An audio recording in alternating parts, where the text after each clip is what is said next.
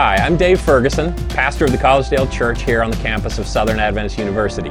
Welcome to our podcast. We're going to explore today some of the relevant words of Jesus Christ in Scripture, to my life, to your life. So enjoy the message. So we are in the third week of a series together. Today, action. Action. You might recall that 2 weeks ago we started with butterflies, and the series on commitments, starting with the call to a corporate shared mission. That we're about something as individuals, but we're about something as a group as well, and that Jesus Christ has called us to mission. And last week, places everyone, just as a film director might have instructed exactly where everyone ought to go, then might call out places before saying, queuing up sound, lights, camera, action. That's right. So it is one thing. Last week, places. Do you have a place? Have you found your home? And that it is our recognition that to come and worship in the way we are in this room right now is wonderful, but it is too shallow to withstand the needs that we will all go through. We need close community, building it together, and we're invited to participate in community, growing together in smaller ways than just how we might enter this room today. Again, action. So you can imagine getting everybody in the right places. Without that, things don't go terribly well. People find their home, find their place, but there's another step. Can you imagine being the director and calling out action and nobody moves? And maybe somebody who's standing there stock still turns to some other actor and says, he said action. You're supposed to get started. No. You are too. And could it even be that my inaction could cause some other actor in the grand play of what God is doing to stand still when God has called out action? Today, our challenge, the commitment we are called to make of action. And I just want to point something out to you as you look around in your pew area, and if you're sitting in a place where there's none of this in front of you, then just look behind. But right there in the pews, you'll notice these cards, welcome cards. I want to point it out so you don't have to reach for it and get it, but look and see where it is in case you need it. What you'll notice on the one side is there are a wide range of things you might want to communicate with our pastoral team or other church leaders in our family that might be needs of yours. But the other side is just a delightfully wonderful side of the card where there are just a bunch of lines. And you could take this and you could use it to write a note. You could use it as a bookmark in your Bible, or maybe there is something by the end of today that this time together will cause to happen inside your heart or mind that you might want to even interact with our pastoral team about. So you just note right now where those cards are in case you need one. I want to invite you to turn to Matthew 25 as we continue in this series. Today, action. You're turning now to Matthew 25, but I want to remind you of something. I'm going to have our team up top put a telephone number on the screen. Now, don't just start doing something with that number before I've given you the following instruction, I can imagine, right? But the number that you are receiving is the telephone number of Tanya Jansen, who is our air traffic controller for the Connections Cafe that's going on last week. How many of you, I hope you did, come down with us into the gymnasium to eat together? It was a wonderful delight. And we invited students by groups. We invited students home with us and invited all of them that were there home. But it's possible you're a student here and did not get to that event, did not realize, wait a minute, today, the 10th, or next week, the 17th, I would be invited home with my friends for a home-cooked meal. I missed it. No, you haven't missed it. All you have to do is text that number right now. Give your name, and if there's more than one of you, the number of you that would like to be connected up. We have families that have been cooking for you and still have room. By the way, and Tanya and I were talking about this, how dangerous is this? We don't know, but we're going to try something additional. And that is if you're a guest here today, and you are in the perfect scenario where you could be invited home with some of our families and say, yeah, I mean, that would be wonderful. I'm traveling through. I don't know too many people. I'd love to connect up that way. Then you could text that number too and just say, hey, I'm Dave Ferguson, my wife and I, and my mother-in-law, Virginia, we'd like to come over to your house. Yeah, sure. Can you hook us up? And we'll keep plugging people into these homes where people are welcoming and interested in you coming until we run out, and we'll see what happens.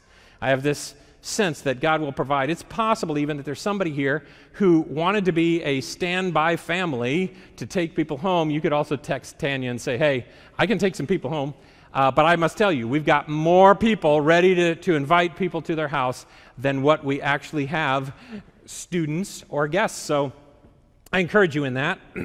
You found your way to Matthew chapter 25, and I'm going to point you to the 14th verse in a parable that you know. In a series of stories Jesus was telling, this particular one starts this way in the 14th verse. Again, Jesus is signaling, stories like this. Here's another one. Again, it'd be like a man going on a journey who called his servants and entrusted his property to them. To the one, he gave 5 talents of money, to another 2 talents, to another 1 talent, each according to his ability. And then he went on his journey. But the man who had received the 5 talents went at once and put his money to work and gained 5 more. So also the one with 2 talents gained 2 more. But the man who had received the 1 talent went off, dug a hole in the ground, and hid his master's money. Today. Action. Here we go. Let's pray about it one more time. Lord God, bless us. Be right here with us. Stir us. Lord, if there are any of us who are comfortably spiritually asleep, would you disturb us, please? Whether you choose to do it with a thunderclap or a whispering voice, would you disturb us and move us and help us to see the grand beauty of being a part of your mission, the mission of this church, the mission of your salvation. Bless us in this. We're yours. In Jesus' name, amen. Action. Well, how many of you enjoy the game charades? Do you know what I've done? I have gone blazing past something that's deeply, deeply important. So I'm going to back up, just realizing it's that important. So this kind of awkward transition gives us the opportunity to highlight even more than it would have been. I want to just back up for a minute because I got cruising along and forgetting that I want to take a moment to especially recognize and pray over our teachers. So that kind of hard speed bump lets me even make a bigger deal of it. This was all planned. Let me ask this first. How many of you have at some other time in your life, not now, but at some other point in your life, like me, been a teacher, a professor in college, a teacher in high school, teacher in grade schools, or even a homeschool teacher? How many of you have been a teacher in that regard at some point and are not now? Just look around. There are so many of us that are connected to this important profession. I suppose it might be good for me to just point out all human beings, I think, on some level are teachers, right? Mothers and fathers were teachers. We've got Sabbath school teachers. We've got mentors. We've got all sorts of people that fit a certain sort. But I'm actually specifically talking about those who have found their professional and career God calling in the teaching professions. What I'd like to do, if you don't mind, again, I apologize for the rapid path we were on and us kind of taking a breath here, but here's what I'd like to do. I'd like to pray over our teachers, and so in doing so, I'm going to point out different categories and invite you, when I hit one that applies to you, I see some of you, I'd like to ask that you stand so that we could pray over you. So, if you're a teacher in our school system here, and I count that from Kiddie Campus to our kindergarten program, to our grade school, middle school, academy, Cosdale Academy system, to our university here, Again, I'm going to go through those just ever so briefly, and when I hit the category that's you stand. Don't worry if you teach in this area but not at those schools. I'm coming to you in a minute. So if you teach either at Kiddie Campus, go ahead and stand. In the grade school, go ahead and stand. That includes kindergarten. Thank you. Thank you. Yes, you're giving courage to others who might be hesitant. So, middle school, thank you for standing. Our high school here, the academy, thank you, Chris. Yes, thank you. And then our university right over here, Southern Adventist University, would you stand? I'm going to go back through those, you stay standing, please. I'm going to go back through those categories, starting with our homeschool teachers. If you homeschool, and that's a part of the work of your calling, would you stand? If you are engaged in one of the other Seventh-day Adventist schools in the categories I'm about to mention, or the other Christian schools in our community, or if you're teaching as a missionary in our public schools, if you are teaching in a grade school level, would you add your numbers to this group here by standing? Thank you. If you are in a middle school, go ahead and stand for us, please, and join us. Or if you are teaching in a high school or in one of the area universities, would you mind standing with us? What I'd like to invite you to do right now, and I hope if you're in the teaching professions, and I know I'm going to add another category that doesn't always get seen or thought of, and I missed it this morning at the 9 o'clock service.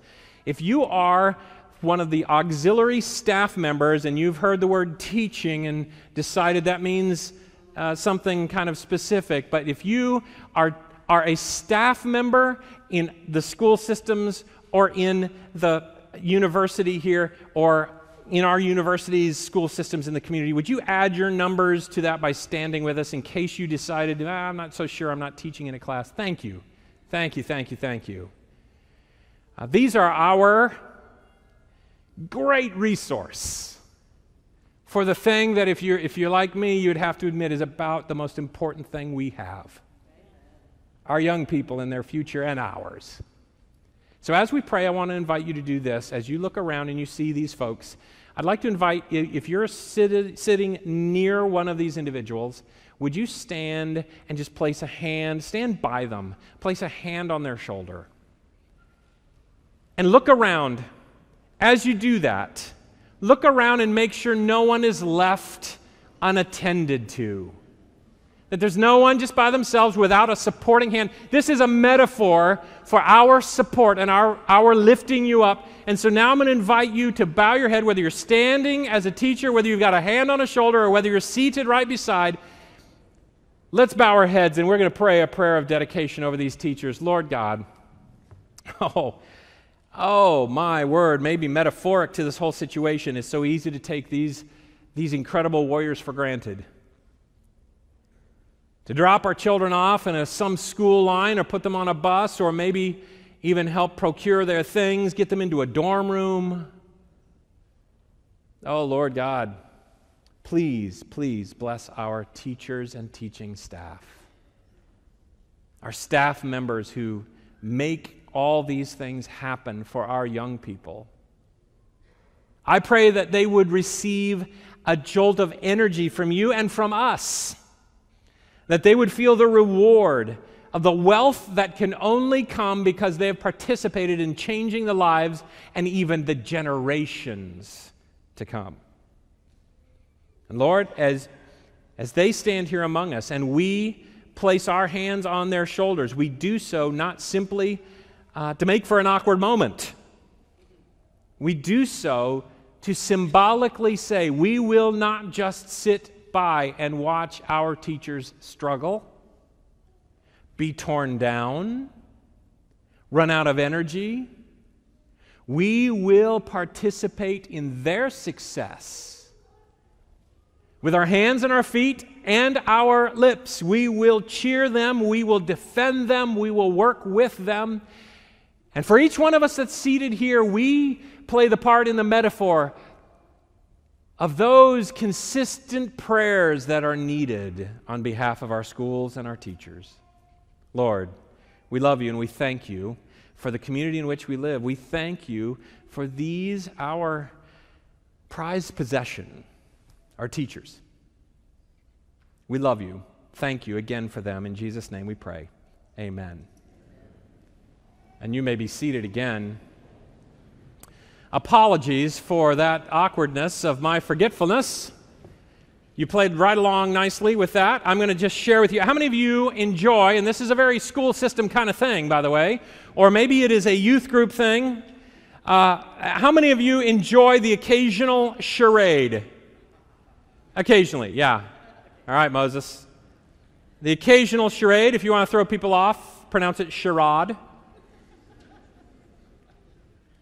I apologize to my wife because there is a Bible story I know is one of her favorites to bring up if you're playing charades and you're trying to be tricky so that they can't figure it out. They struggle to guess. I'm going to take you to Judges and chapter 3.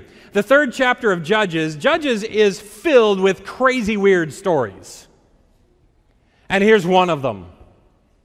The two star characters are named after individuals you won't probably find on your class roster. Eglon and Ehud. Eglon and Ehud are not brothers. They are on opposite sides. The Israelites have this kind of accordion thing that's been happening where they are followers of God. They're God's people, but then they wander away from Him. Maybe they begin worshiping idols, or they indulge in a wide range of possible issues that God will call wickedness. And over time, every once in a while, God allows power to be given to some neighboring kingdom to overtake Israel, and then usually they turn back around to God, and God sends a deliverer, which, by the way, if you get nothing else, just know this: the God you sang about, the God we prayed to, the God we talk about right now, is maybe best characterized as the deliverer. So I don't know what you're struggling with, what challenge you're facing. I just know this: there's a God who knows, and He is up to something on your behalf. He is the deliverer. Well, in this particular story, we find it starting in the 12th verse of the 3rd chapter of Judges.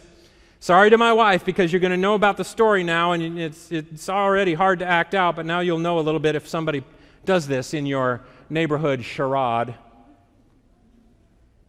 Again, the Israelites did evil in the eyes of the Lord, and because they did this evil, the Lord gave Eglon, king of Moab, power over Israel. King of Moab, by the way, the Moabites are descendants of Lot. Isn't it interesting how far things can go when God's people become at odds with one another? Eglon, by the way, you're going to know him through the course of this story. With repetition, he is characterized for being a large king. Not so much height that is being pointed out as other body shape issues. Interestingly enough, as an Israelite, as a Hebrew would read this story, you can't help but by the cadence and the repetition, but pick up on the fact that the telling of the story almost lampoons or makes a cartoon of this ruler of Moab who pretends to rule over God's people, is kind of the way it goes. In fact, the name Eglon in Hebrew rhymes with another Hebrew word and is very, very only narrowly different from another Hebrew word which means rotund. And so as they read this story of this large king, here we go, about to find Ehud. The Israelites cried out to the Lord under the 18-year reign of Moab, who has got them under his thumb. Again, the Israelites cried out to the Lord, and He gave them a deliverer, Ehud, a left-handed guy. It's kind of an interesting thing. There are a variety of details in this story that are not just, they're kind of unusual that this would be important. But maybe it is. Some wonder, was he actually left-handed? There's reference a couple of times to left-handers in the book of Judges. How many of you are left-handed? By a raise of your left hand. Any left-hander kind of a little bit offended by the fact that we vote by the signification of your right hand? Hey, how many left-handers? Go ahead, raise them again. Any of you had somebody at some point in your life, maybe if you are in maybe one of the older generations, try to force you into right-handedness? Maybe in writing at school, maybe in the way that you would play a sport or something else. Yeah, there are the right-handers, the typical, the way the world works, and then there are the left-handers. Well, in this case, there's actually some suggestion that in sword fighting, because of the way that the warriors would train, a left-hander held very specific and special advantage. They're not what you're expecting. And by the way, if I show up at somebody's place of business and hand them my card, Pastor David Ferguson from the Collegedale Church, that's a very right-handed spiritual move. You know something? I think you, the left-hander, can show up at a place of work and maybe make a difference for the kingdom in this battle we're fighting that it'd be hard for the right-hander. It's a variety of stories we're going to get to, this one being the first odd story where there are interesting angles to God's call to action that I'm going to suggest mean He has targeted you. No matter how you look at yourself, you might be an outgoing person, you might be somebody with a title like elder, you might be somebody who's a pastor, you might be one of the right-handers of the spiritual kingdom. Oh, but make no mistake, this is a God who brings the deliverer often because He brought a left-hander. And it's not clear whether it is truly that he is singularly left-handed, or there is some evidence that maybe he was someone who had developed his left hand for battle in an ambidextrous capacity. You'll notice later in the book of Judges that there is a group of Benjamites, which, by the way, Benjamin, and that translation actually would be those who sit at the right hand. But there's a group of 700 Benjamites, those who sit at the right hand, who have developed themselves as left-handers. Yeah, interesting. Left-handed sling wielders, which, by the way, wielding a sling is a two-handed operation. So the idea is that these 700 have so developed their ambidextrous capacities that they can, whatever direction they are needing to turn, they can, and the description is, knock the hair off a donkey. Wow. So we're not sure, is he actually left-handed or has he just developed it so? But what's going to happen by the end of the story, he will have developed a very specific swordish dagger, extra long. With no hilt in it, it's actually going to disappear in the folds of Eglon. He comes, Ehud does, with this dagger attached to his right leg, which is not where anybody looking to see if they're armed, where they would be looking, because a right-hander would take it from this side. But it is hidden. Oh, there's something incredible about the subtlety of the left-hander showing up in the battle of the spiritual world, and you may be that left-hander. Somebody no one was looking for or thinking of, because your angle of attack is a little bit different. It's unique. I'm going to tell you that the God who calls us to action is looking for your uniqueness and your individuality. You are not needing to fit the pattern of anybody else, but you are called to action. Well, Ehud gets himself all girded up, and he's got his dagger sword on his right leg, and he is now coming with the tribute that he has to pay to Eglon, and he does so, and he compliments Eglon along the way by saying, I need to tell you a secret. Somehow, this cartoonish king doesn't see any threat in Ehud, dismisses his servants and those who would be attending him, and now he's in private with Ehud, who has come to take him out. The story gets really kind of weird, rough-ish. I'm going to do my best to stay in a certain kind of lane on how I tell you this story, but you can read it for yourself because it gets a little bit graphic. Now, back in the chambers of the king, Ehud says, I have a message from God to give you. The message is going to be, I've come to deliver Israel. And that means you're done, king. And so with a thrust, this dagger sword enters Eglon the king, disappears in his folds, and in fact, his entrails are emptied there on the floor. I'm hoping to keep this PG.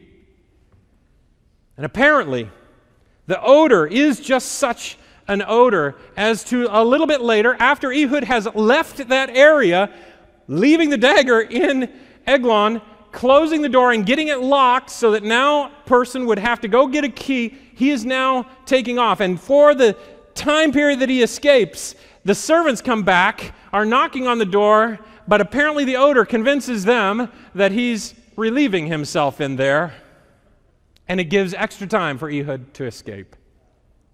Crazy story. Some of this I'm not sure how to actually act out in charades. But I want to suggest to you, we don't have time for it, but story after story after story of Scripture demonstrates how God loves to show up through the left-hander, show up through the one you weren't expecting. The one who doesn't have the title, the one who... Let's just take a quick little tour of a couple of those, but as we do, I remind you that in this call to action, no one here is left out. If you are a God follower, you'll be reminded as you look on the screen from 1 Corinthians chapter 12. Look at verse 4. There are different kinds of gifts, but the same Spirit. Do you remember this? There are different kinds of working, but the same God works all of them in all men. Now to each one, the manifestation of the Spirit is given for the common good. Now, a little later in chapter 12, now you are the body of Christ, and each one of you is a part of it, and this is a dialogue about a call to action. You are a part of the body. Do you know what part you are? You are unique. You can't leave it to some other part. Possibly adding to the confusion is the next verse. Let's take a look at it. It says this, and in the church, God has appointed first of all apostles, second prophets, third teachers, then workers of miracles. Teachers is about the only one. Some of us are sitting there going, oh, okay. Okay, we're going to have a little table. We'll sign up the people who are doing the miracles. Oh, it continues on. Also having gifts of healing, those able to help others, those with the gifts of administration, those speaking in different kinds of tongues. By the time you get done reading a list like that, you're going, well, I'm glad there are some people like that. But what it just got done saying is every one of us is somewhere in this body. But we don't all need to be the right-hander. We don't all need to have the word pastor on our card, or elder, or deacon, or deaconess. There is a place for you to stand and take action as the director of this grand theater of the argument between God and the devil, good and evil, plays out. Action. And in fact, if it's confusing at all to you, this same author will go on in the very next chapter, one that we read with regularity, the 13th chapter, and will sum it all up by saying this. If you're confused about your role, just remember this: the greatest of all of these is love. You are called. I was thinking through, back in Exodus 35, one of my favorite little vignettes. Some of you will be able to find it there fairly quickly. I'm going to take a little quick trip to Exodus 35. In Exodus 33, same guy is mentioned in the same kind of way, but I like 35 here to really sum this up. Do you know the first place I can find where there is a gifting of the Spirit of God for the purpose of doing something for God in a way that's very specific and possibly about your forward-looking even career, is in Exodus 35. Exodus 33. We read it this way in the 30th verse of chapter 35. Then Moses said to the Israelites, "See, the Lord has chosen Bezalel," same guy that was mentioned in chapter 33, "son of Uri, son of Hur, of the tribe of Judah. And he has filled him with the Spirit of God." You are a God follower. He sends his Spirit upon you. So he's filled him with the Spirit of God, with wisdom, with understanding, with knowledge, and with all kinds of skills. What kinds of skills? Bible study teaching, probably. Probably a prophecy seminar kind of a leader. Possibly a deaconess, maybe leading communion. Could it be that they're a preacher? Maybe a gifted musician. We'll make an allowance. All kinds of skills for what? Verse 32, to make artistic designs for the work in gold, silver, and bronze, to cut and set stones, to work in wood, and to engage in all kinds of artistic crafts. Not mentioned there in the 28th verse of the 12th chapter of 1 Corinthians, the gift of artistic crafts.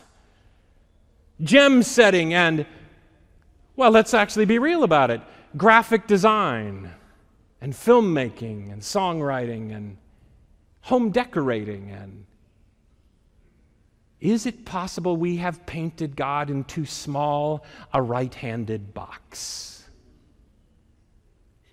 That there's something unique He's doing in you that He needs and He will use to deliver people from bondage.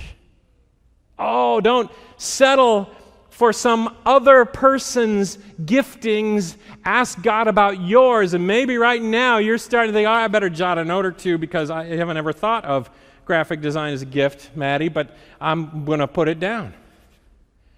Maybe He's talking to me. I ask you, what is the most excellent thing you do? Is there something God would like to use it for? I wonder if we have thought too small, too specifically, too narrowly. You remember this particular passage, Exodus 4. God has come to Moses. He's the typical right-hander in a story. He's going to be the leader. People will actually put his name on stuff, and that makes it official. Well, as Moses said, Moses in the midst of chapter 4 of Exodus is saying, I don't want to say anything. I can't speak for the people. The language it's failing me. I'm not feeling good about this. Do you remember this? Exodus chapter 4. You find it there. In about the 14th verse, then the Lord's anger burned against Moses. He's frustrated with Moses. You seem to be keeping putting me off for this calling I have for you, which, by the way, the part that you don't feel like you can do, I've already got somebody for that. What about your brother Aaron, the Levite? I know he can speak well, and he's already on his way to meet you, and he will be glad to see you. I've got what we need. Don't you worry. If there's some part of this that needs a partnership, we can do it. We can partner the right-handers and the left-handers. And another example of this very same idea, which we know about Aaron a bit, but have you thought about this one? You remember the story of Esther. Esther's a great book named after a queen, a beautiful woman who ends up being a courageous leader and delivers her people, right? Of course, you know in the 4th chapter of the book of Esther, she's oblivious to all that's happening to her people. And maybe also if she's becomes aware of it, she's not so sure she's the one to do anything about it, but there's a guy at the gate named Mordecai, her relative, who is speaking to her over this situation. You remember the line, right? For such a time as this, you have come. Don't believe you will escape this problem. For such a time as this. And we think about that. I was over at the school talking with the teachers at the academy yesterday, and asking this question. So, if the book of Esther, let's say there was another book of Esther, so you couldn't use that name. That one's taken. What name would you give to the book of Esther? And somebody said, well, how about the book of Mordecai? Yeah, yep, that makes some sense. you could. But what if Mordecai would say? What if you couldn't use Mordecai? Fascinating, and we don't think about this terribly often. You know, in this interaction between Esther and Mordecai, they didn't actually speak to each other, did they? Mordecai's at the city gates. Esther's in her castle or courtyard or whatever. They don't actually talk to each other. In fact, it's another person. Do you remember it? This whole scenario has been drummed up and put forward by a guy named Haman, and everybody, all the Israelites, are in deep, deep trouble. And as this moment comes to its pivot, and Mordecai is in ashes and sackcloth at the temple gate, or at the city gates, but he can't go in to talk to Esther. In fact, there are some servant girls that discover he's been out there, and they come to tell Esther. Nothing happens without those servant girls. And then Esther sends Hatak out to talk to Mordecai. Mordecai, back and forth, they talk through Hatak, who is not an Israelite. But he is faithful to Esther and faithful to the story. I don't know how many times you've played the telephone game, but this could get messed up fast. God uses the left-hander. God uses the eunuch Hatak to carry the message back and forth. I don't know who you see yourself to be in the story. Some of us look and we go, I'm not Esther. I'm not Mordecai. Yeah, their message goes nowhere without Haytak, goes nowhere without the recognition of the servant girls, nameless. We talked about Moses a few moments ago, Exodus 2. In the story, he's a little baby out in the bulrushes, and you know who's hovering nearby? A young girl, Miriam, his sister. We don't have the deliverance and the Exodus without Miriam there.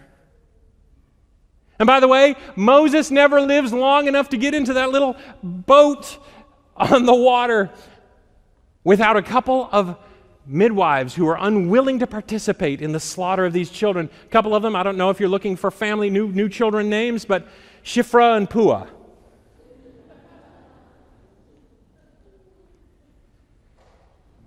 I wonder if Moses, who writes Exodus and tells their story, is doing so as if to say, hey, wait a minute. We can spend a lot of time talking about what I did, but none of that happens. None of it happens.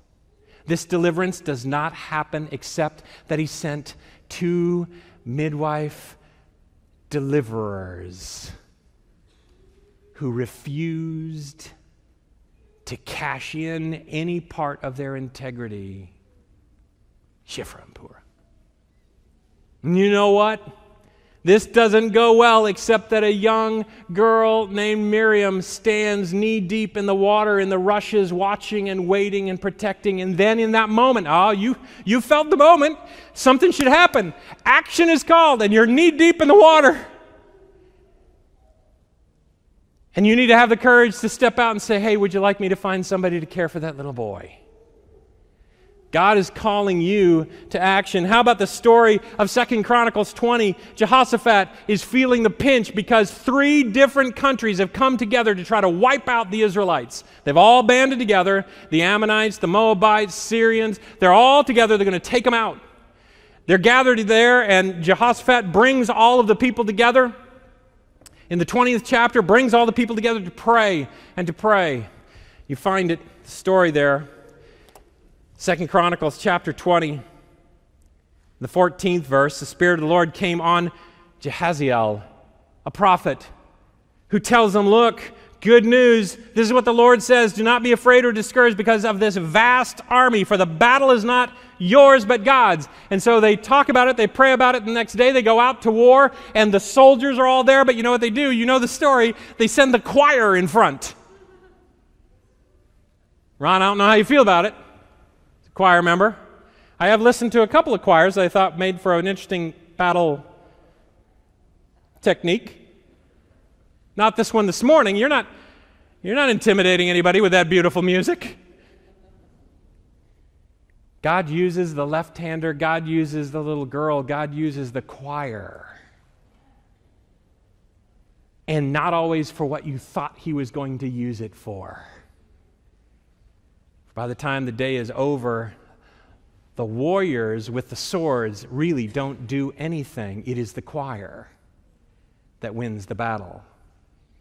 I don't know how you look at yourself or what you think of yourself. I want to just suggest to you, though, that God is calling for a reaction to his love. Not just to come here to watch, but to engage in a mission that's bigger than you, to find your community, your people, and then let something happen to you.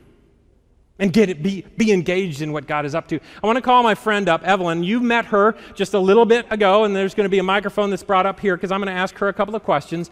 So as Evelyn comes up with her darling little girl, we, a couple of weeks ago, dedicated her family, her mom and dad and sisters, and this little one right here. You're awake in this service. I know, don't make any more of that than what, anyway. So Evelyn, yes. I want you to tell the story because it was a little over a year ago or so that you came to this church. You decided to move your membership here. You came to our Welcome to the Family, and you became a part of our family.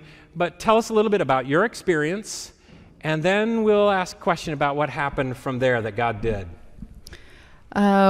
We moved here and knew just a few people, and this is a big church, and everyone was very welcoming.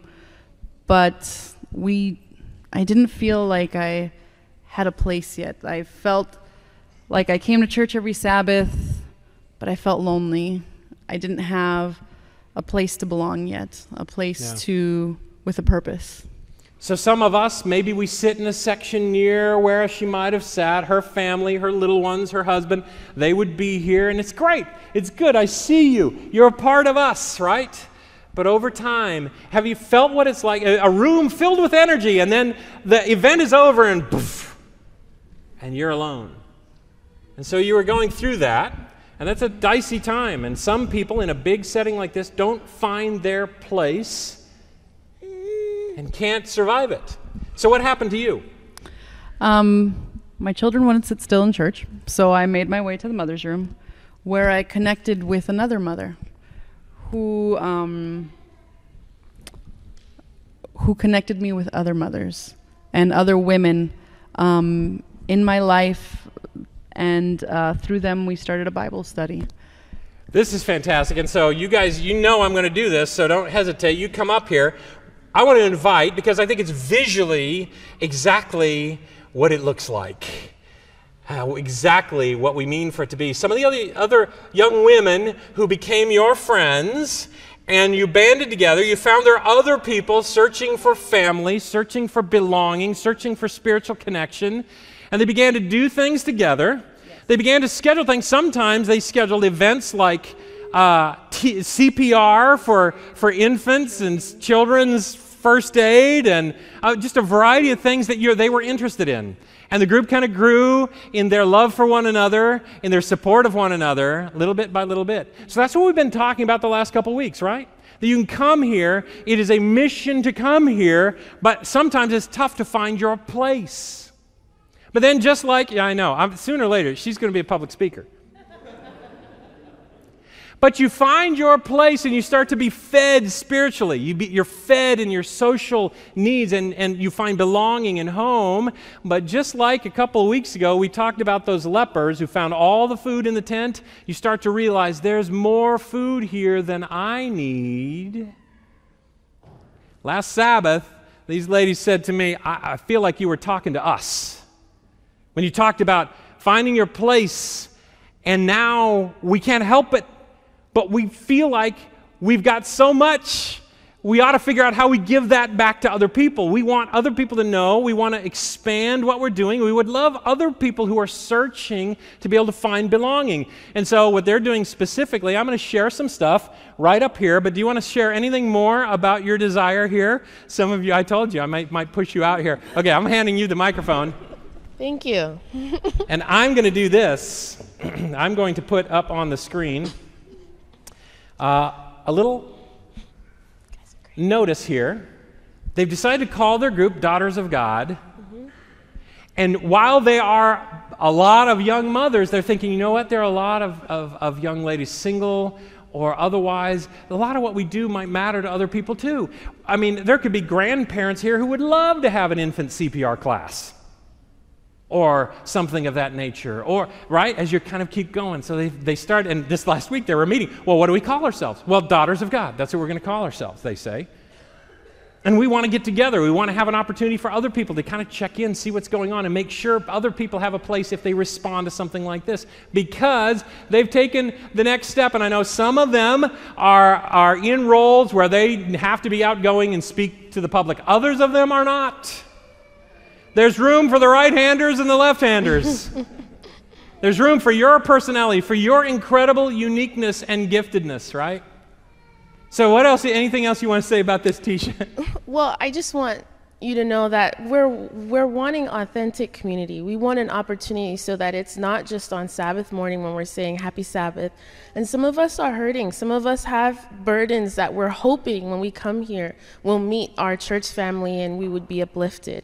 And that's difficult to do when we only have a few minutes in passing here. So our hope is that if we meet at this event other women who are interested in talking about what they need, that we're not crazy enough to think that we can meet those needs, but we want to walk with you to the one who can. And so that's the purpose of this brunch that we're going to have in September, to find out what it is that this living organism of wonderful, amazing women who are trying to do a lot of things by themselves but don't need to. Yeah. Tremendous. Would you mind applauding God for what He has done in helping this develop? Thank you.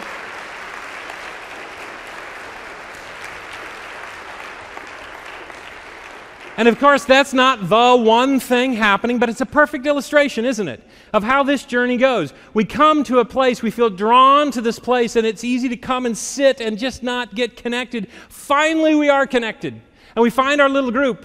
Have you ever watched a group that's having such a great time you wish you could be a part of it, but you're not? And they found themselves thinking, we've got more food than we need. We need to do more with it. And that's just an example, a metaphor in some ways, for what God is calling me to, what God is calling you to, finding the places and calling our family to action. As we close this notion and this idea of action today, I just want to share with you one of my favorite quotes. You probably, if you've hung around me much, you've seen it. Here's the quote from the book Education. Every human being created in the image of God is endowed with a power akin to that of the Creator. And I've held back the end of that quote. You'll notice there's no period there. I just want to all get there together at the same time. There is a power that God gives every single one of us in this room, and here's what that power is: individuality. Your right-handedness or your left-handedness, your ability to speak or somehow carry the message behind the scenes, your ability to organize things or to connect different people, your ability to design graphics or set gems in their place.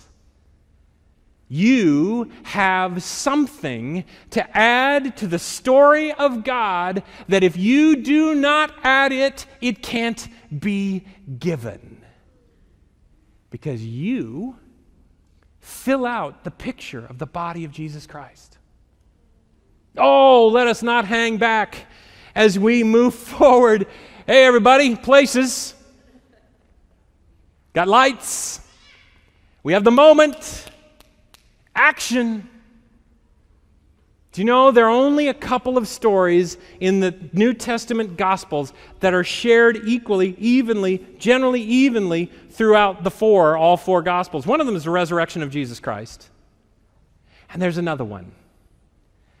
It's the feeding of the 5,000. But in John adds a detail the other three Gospels don't include. Because this story is all built for us to look at it as the right-handed action of somebody in a certain place in a position, because Jesus calls forth some food and He multiplies it for the 5,000. Jesus, really. So there feels like a distance there in terms of what God might be calling me to in the feeding of the 5,000. But John says, no, let's back the story up just a tiny bit in the 6th chapter. And he says, whoa, wait. Before you get rolling on to Jesus, to my multiplying of those loaves and fish, let me give you this detail. Because as I ask, what food do we have? A feeble voice of one of the disciples speaks up, we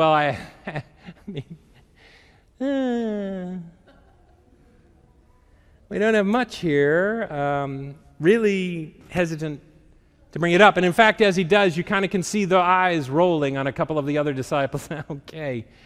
All right there, Andrew. There's a little boy who has a basket. He overheard your question.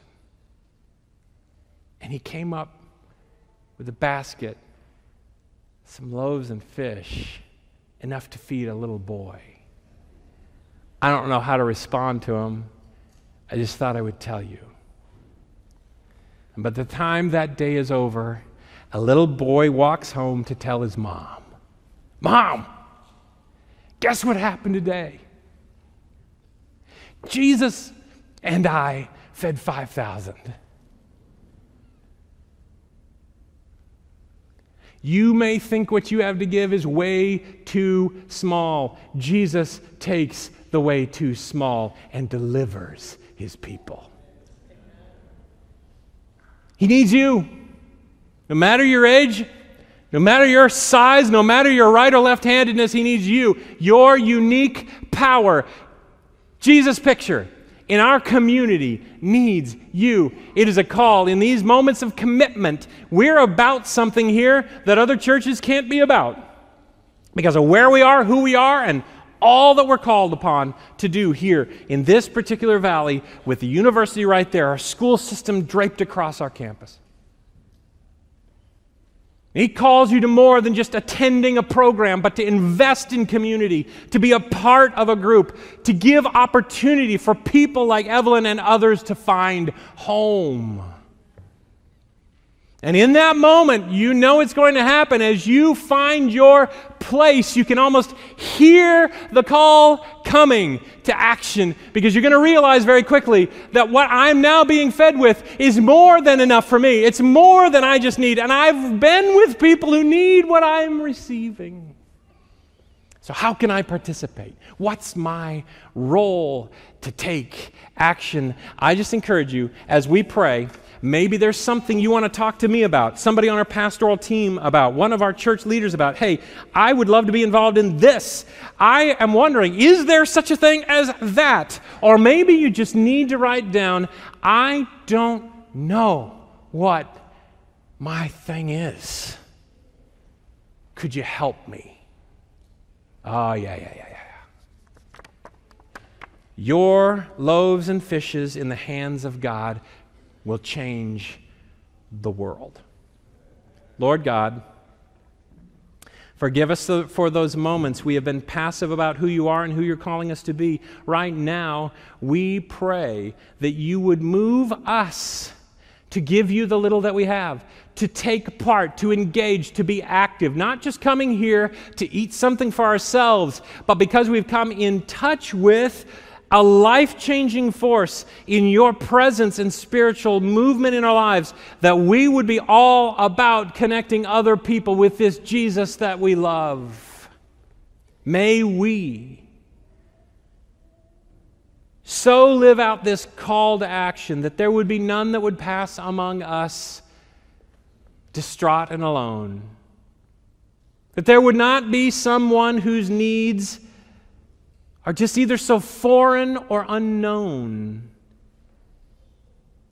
that we would sit here exactly with what they need and not connect it up.